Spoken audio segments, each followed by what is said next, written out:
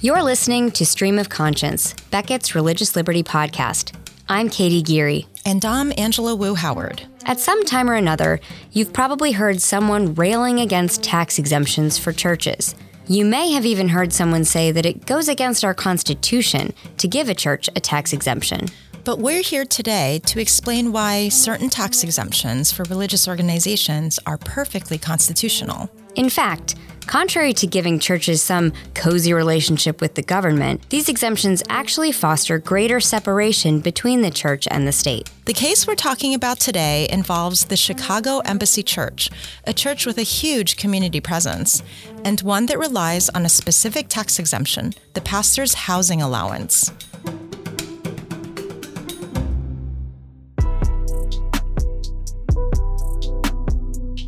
Chicago's South Side has been plagued by violence for decades. Gangs are rampant, poverty is widespread, and community resources are stretched thin.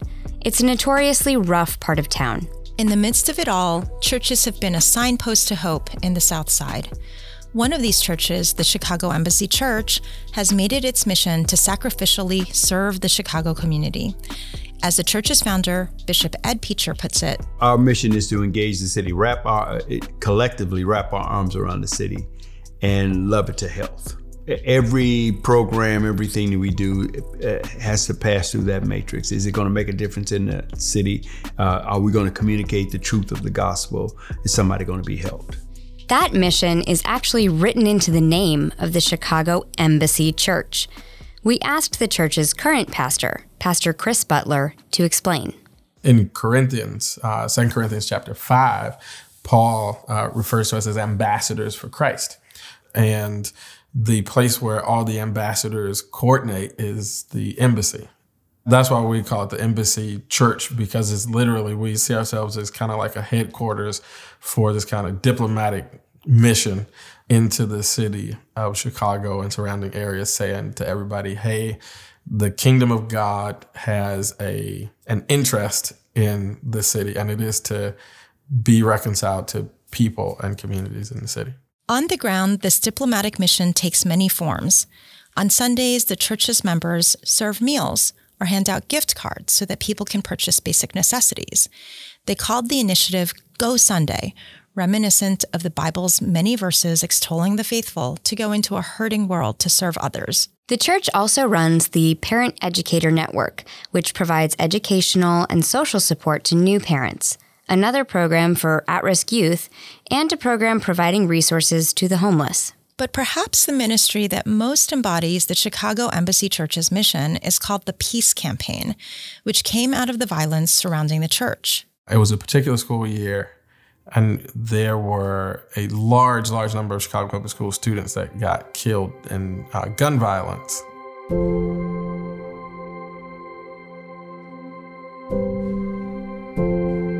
And you heard a lot of, at least I did, you heard a lot of talk of anti-violence efforts. And at some point, the Lord just kind of dropped it into my heart that's like, anti-violence is not the right approach, right? Like, you don't want to be anti-violence. You want to be pro-peace, right? So where there is, whenever there's darkness in a room, like, you don't come into the room and start talking against the darkness. You just turn on the light. And so we conceived of this project called the Chicago Peace Campaign, where the goal was to literally work with the police department to target the very most violent corners and spots in the city, and then go to those spots in the most violent times. So when we first started this, there was a corner in Inglewood, 59th and Normal. There's nothing normal about it. It was just horrible. It was a dividing line between two rival gangs, and just like a really tough spot. And we'd come out, flashlights, floodlights, turn on your car lights. Like, everybody just bring whatever kind of lights. Folks had candles, whatever kind of lights you have. We brought kind of like a boom box, speaker, played music, and we just hung out. We prayed together. We took communion together. We sang and danced and just brought the light of the church, the light that is the church, to this dark corner. while we were doing that summer, we learned from the police district that we created what they called a zero crime pocket. Right around that corner, there was a whole radius where not only on Friday nights, but all throughout the week, there was no violent crime at all. And so we took that model from 59th and Princeton and 59th and Normal and started to spread it across the city and get other churches involved and go to other corners. We did it on 69th and Ashland. We did it on 51st and Prairie. We did it on 55th and State. Like, we were just doing it wherever kind of like the police would kind of direct us, because the police department became very connected to the program. The Peace Campaign was an act of simple love and courage, and ended up being a great help to the city. And the Peace Campaign has grown since then. Now it's not just the Chicago Embassy Church doing it, but hundreds of other congregations too. Last time we prayed, literally we formed a cross across the city. We went north and south down State Street and east-west on Madison, and literally lined the whole city, both directions across, with believers just praying for that one day. So it's been a huge impact, I think, in the city. And it started right there on 59th and Normal. Pastor Chris's small church is a tremendously positive force in the Southside community. And the Chicago Embassy Church is just one small example of religious ministries doing good all across the country.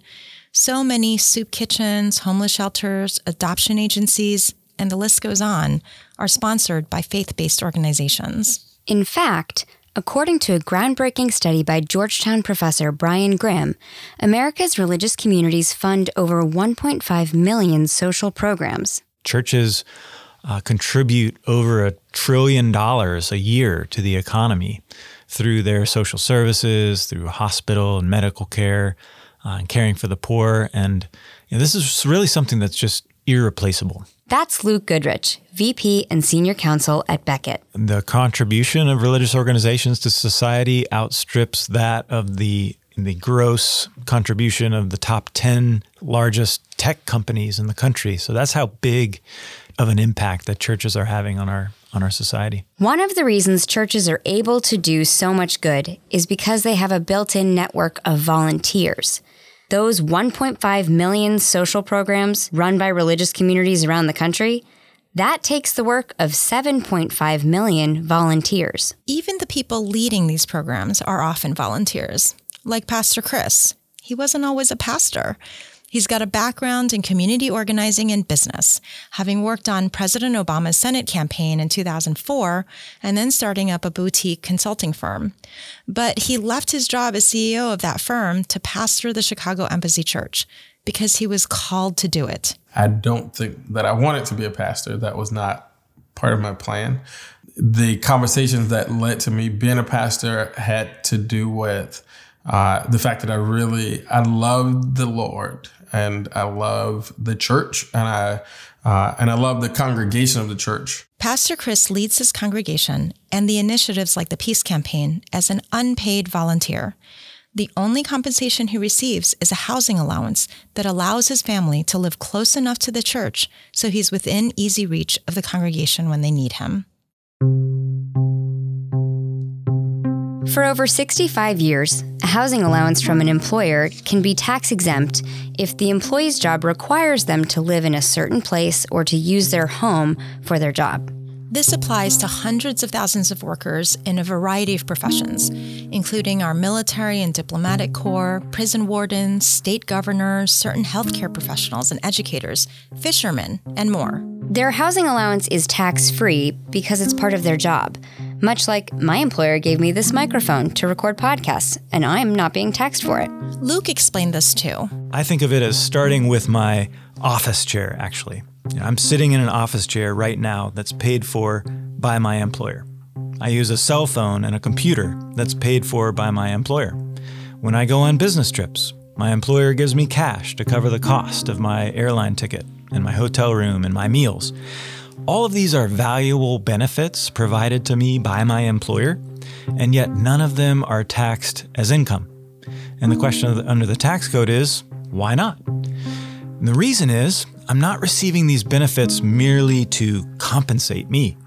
I'm receiving them because they help me do my job. Same principle applies to housing. The quintessential example would be an apartment manager who lives rent-free at the apartment complex so he can maintain the property and respond to tenants. His rent-free apartment is tax exempt because he's given it to enable him to do his job. So as long as we had the tax code, the same principle is extended to ministers. Where they're given a home, they're expected to meet with parishioners in their home. They prepare sermons in their home. Their home is a fundamental aspect of their job as a minister, and so it wasn't treated as subject to income tax. Pastor Chris told us why ministers like him depend on the housing allowance to do their jobs. You want to be present for congregants, right? People have personal emergencies all the time.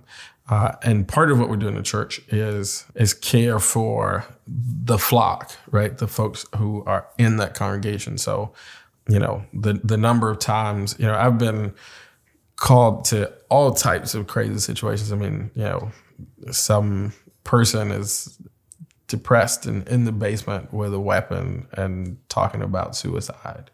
And you can't be like, okay, I'll be there an hour and 15 minutes.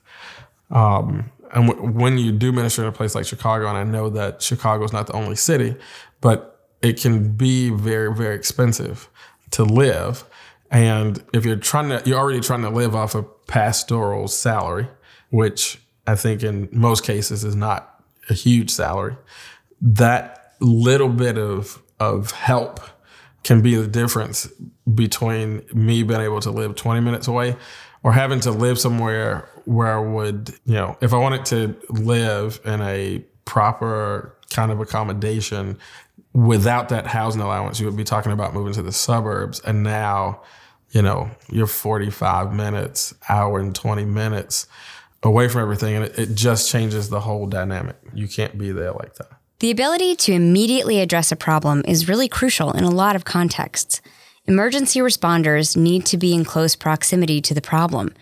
People like Pastor Chris, who are able to minister to someone who's having a real crisis, they need to be able to get there. I think we need to acknowledge the value in a community member like a pastor who can be a first responder. It doesn't have to be law enforcement if there's someone like Pastor Chris who can do it effectively because he really knows his community. And Pastor Chris does it because it's his vocation. I call it the blessed ministry of presence, right? Like Christ came to the earth and lived among men who he would minister to. So I think it's important for churches to take that kind of model, especially if you're trying to be a community church, which is something that we seek to do. So the housing allowance for pastors has been in the tax code for over 60 years without incident. But in 2011, a group of atheist activists called the Freedom from Religion Foundation, or FFRF, decided they didn't like the fact that ministers were eligible for the tax exemption on housing allowances. Well, what do people do when they don't like something? They sue. In this case, the FFRF sued the IRS, claiming that the housing allowance was giving special treatment to religious ministers. It's not special treatment at all. It's giving ministers the same type of treatment as all of these other workers who face unique job-related demands on their housing. What the case boiled down to is a confused interpretation of the phrase separation of church and state. In our episode about the Lemon Test, we explored the shady history of that phrase and how it's been used to misinterpret the Constitution's Establishment Clause. Essentially, the idea of church-state separation was born in response to the problem of an established church. England and some of the 13 original colonies actually had an established religion. The established church enjoyed special political privileges, and non-members were easily persecuted. That backdrop led our nation's founders to envision a future in which religion could be practiced without state involvement. That's why they framed the Establishment Clause to allow a diversity of faiths to coexist without the state favoring one over another. Still, sometimes the concept is helpful. There are many circumstances in which we actually want church and state to be separate. We don't want the government telling churches how they run themselves, and we don't want churches controlling how the government runs itself. So separation of church and state, while not in the Constitution, can be a healthy and important concept. But people have begun to interpret the phrase not just to mean that church and state should be separate, but that the state shouldn't touch a church with a 10-foot pole. Under that misguided interpretation, some have even squelched fundamental freedoms like speech and expression in the name of church-state separation. For example, one of Beckett's earliest clients was Zachary Hood, a first grader who won a prize to choose a class read-aloud story. He was told he couldn't read his favorite story because it was from the Bible. Another example is when a group called American Atheists sued to force the National September 11th Museum to take down the Ground Zero cross, a remnant of steel beams from the Twin Towers that happened to be in the shape of a cross. In both cases, atheist activists tried to convince courts that any semblance of religion in a public setting is equivalent to the government establishing a religion. And in both cases, they lost. Years later, the same faulty reasoning formed the basis of this lawsuit against ministers receiving the tax exemption for their housing allowances. Rather than keeping the state's hands off of church matters, the Freedom from Religion Foundation wanted actively to exclude ministers from a tax exemption that is widely available to other professions. But ironically, doing that actually works against the idea of separation of church and state. The minister's housing allowance is really an example of government being neutral between church and state. So you have this pre-existing concept in the tax code that if somebody's using their home as an essential tool for their job, their home is not taxed as income. And then Congress has extended that to ministers to make sure it's in a clear way and it doesn't entangle the IRS in religious questions. So this is actually healthy separation of church and state. When Luke says that the exemption avoids entanglement, what he means is that the IRS doesn't have to delve into all the activities in the pastor's home and decide which ones qualify as his religious work. How many hours do you spend preparing your sermons here? Do you really need to have your Bible studies here? And all of a sudden, the IRS is deeply entangled in religious questions, and you violated the separation of church and state. In other words, when you take away an exemption like this one, the end result is mixing up church and state matters far more. Allowing courts to decide these types of questions would open a Pandora's box of lawsuits over internal church affairs, intimately connecting church to state. So to keep church and state truly separate, the best practice would be for the state to treat churches the same way it treats any other entity. But FFRF wanted the housing allowance taken away, only from religious organizations. Legal matters aside, this would have an enormous impact on church communities, particularly in low-income areas.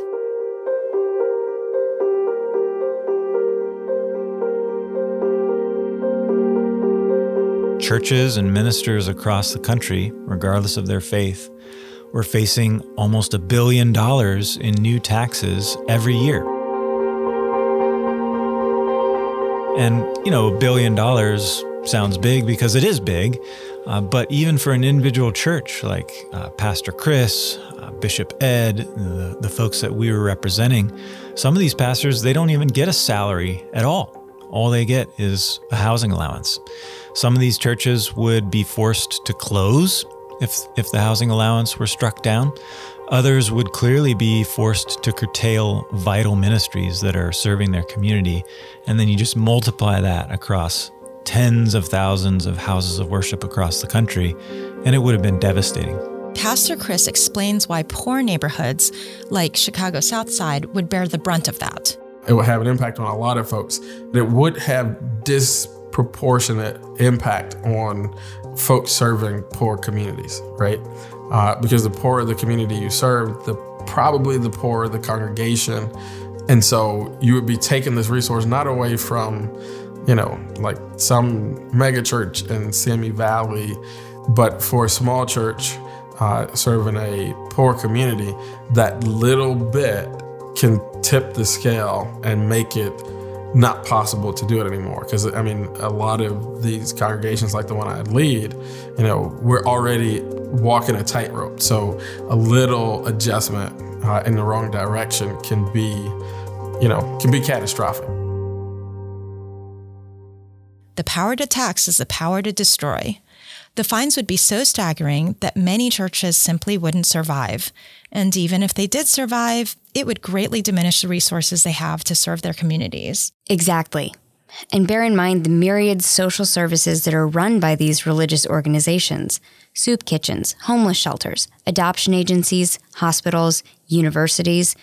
Do we really want to remove $1 billion from those budgets? Let's not forget what Luke was saying earlier. The contribution of religious organizations to society outstrips that of the gross contribution of the top 10 largest tech companies in the country. Maybe there are better things to do than to add extra taxes on people doing all of this good. Right, and not tax all the other people who actually take salaries, like diplomats who would still be getting their housing tax-free. Still, FFRF sued the IRS in 2011 to get rid of the exemption, and at first, they won.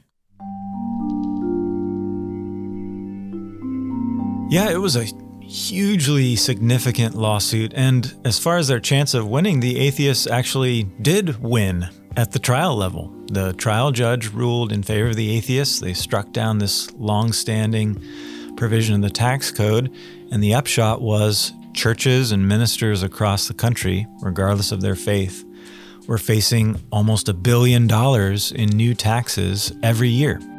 Religious organizations all across the country got very nervous at this decision because it's a ruling from an authoritative court saying that this very long-standing tax provision is suddenly unconstitutional, and they're facing the possibility of paying these massive new taxes in the very near future. But we also saw it as an opportunity because winning a case like this one is a great chance to restore a proper interpretation to separation of church and state and make sure that these sorts of laws are viewed in their proper context and kept on the books in order to keep the government out of religious questions. The Seventh Circuit Court of Appeals actually threw out that trial court decision on technical grounds. But FFRF sued the IRS again in 2016. This time, Becket was allowed to intervene on behalf of Pastor Chris and a few other churches. And the reason we wanted to be part of this case is because the law is about more than words or ideas. It's about real people. Yeah, a lot of people tend to think about these cases in a vacuum and they debate them as purely abstract legal concepts. But at the end of the day, the law has real effects on real people, and it's essential to bring those in front of the court. Because you don't just persuade people intellectually, you persuade them at a heart level as well. And judges aren't supposed to be, just cerebral, robotic, intellectuals. They are supposed to understand that the law has real world effects and take those real world effects into account. Being part of the lawsuit, standing up for the churches, was a no-brainer for Pastor Chris. It just seemed like the right thing to do to step up into that. I think almost any clergy leader who would have been asked would have stepped into it because it's just the right thing to do because you understand what this really is. And even before getting involved with Becket or going very deep into the case, as soon as I heard about it, I understood how the narrative was probably playing because it's hard to miss that narrative of, this preacher who drives the big car and has all his money and is taking advantage of, the people in the congregation and taking advantage of all these, taking advantage of the tax law and all this kind of stuff. And that narrative is just plain wrong. That's not the reality for the vast, vast majority of people. And there are ways to protect against pastors who would abuse the housing allowance. You could cap it at a certain amount. You could make it impossible for ministers to claim it over a certain income. And those are proposals that have been floated for a while and may well have some merit to them. But the point is, you don't throw the baby out with the bathwater. You don't identify, one possible problem with it and then devastate and eliminate all the good that this has been doing for almost a century. So Becket intervened in the case on behalf of Pastor Chris and others. We made two main arguments in our filings. One was this argument based on neutrality. So a big question under the Establishment Clause is the government favoring religion or is it being neutral toward religion? And the atheist group tried to focus very narrowly only on one provision of the tax code, the housing allowances for ministers. And we said, no, you have to look at this in the context of the entire tax code. And there are hundreds of thousands of secular workers that are getting the same sort of tax treatment. So when you give ministers the same treatment as hundreds of thousands of secular workers, you're not favoring ministers, you're treating them equally. You're not treating them more favorably. Second main argument we made was based on history. And the Supreme Court has increasingly looked to the historical meaning of the Establishment Clause. And at the time of the Establishment Clause was adopted, 9 of the 13 colonies had established churches. And part of an established church was government funding of churches, but it took specific forms. It was land grants, where land was given to churches that would either produce income or be the site of a church, or special taxes were imposed on citizens in order to pay the salaries of ministers. But what was not an establishment at the time of the founding was mere tax exemptions. Those have been around forever. Even when the colonies were getting rid of their established churches, they kept these tax exemptions in place precisely because exempting the church from tax actually furthers the separation of church and state. It makes it less likely that the government is going to get entangled in the affairs of the church, and therefore furthers the purposes of the Establishment Clause. The other side argued that not taking money away from a church is effectively the same as funding a church.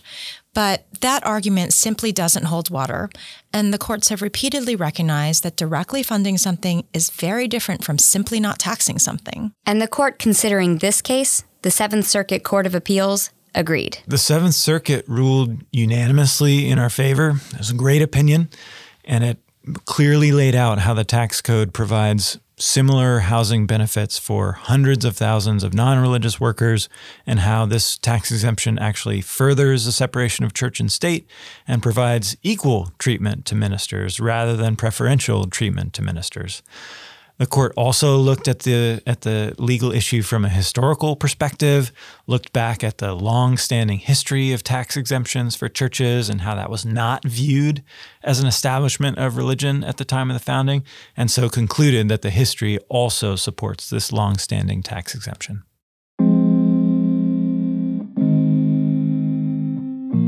A great decision, and one that had a real-world effect. I was relieved. I wasn't particularly excited about going to the Supreme Court.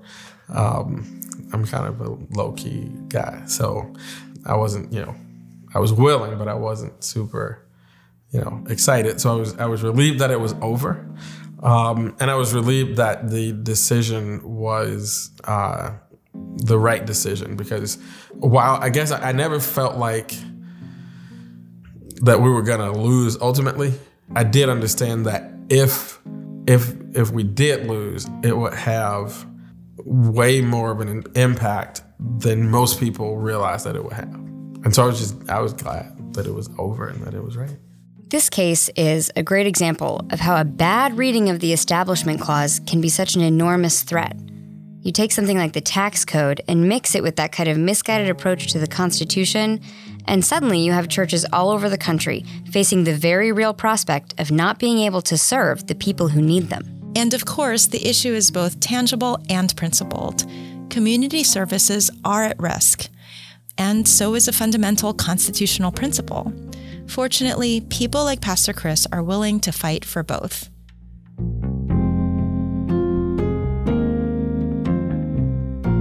You don't want to separate faith from public life. Like, that's not the intent of the Establishment Clause at all. Faith is so integral to so many people's lives that it has to be part of how we live our lives in public. And then our cultural heritage as Americans allows those types of social and spiritual clusters that we create for ourselves as free people to actually speak into the public square, right? You want to keep it balanced, you want to keep it fair, but really liberty is the way to do that, not restriction.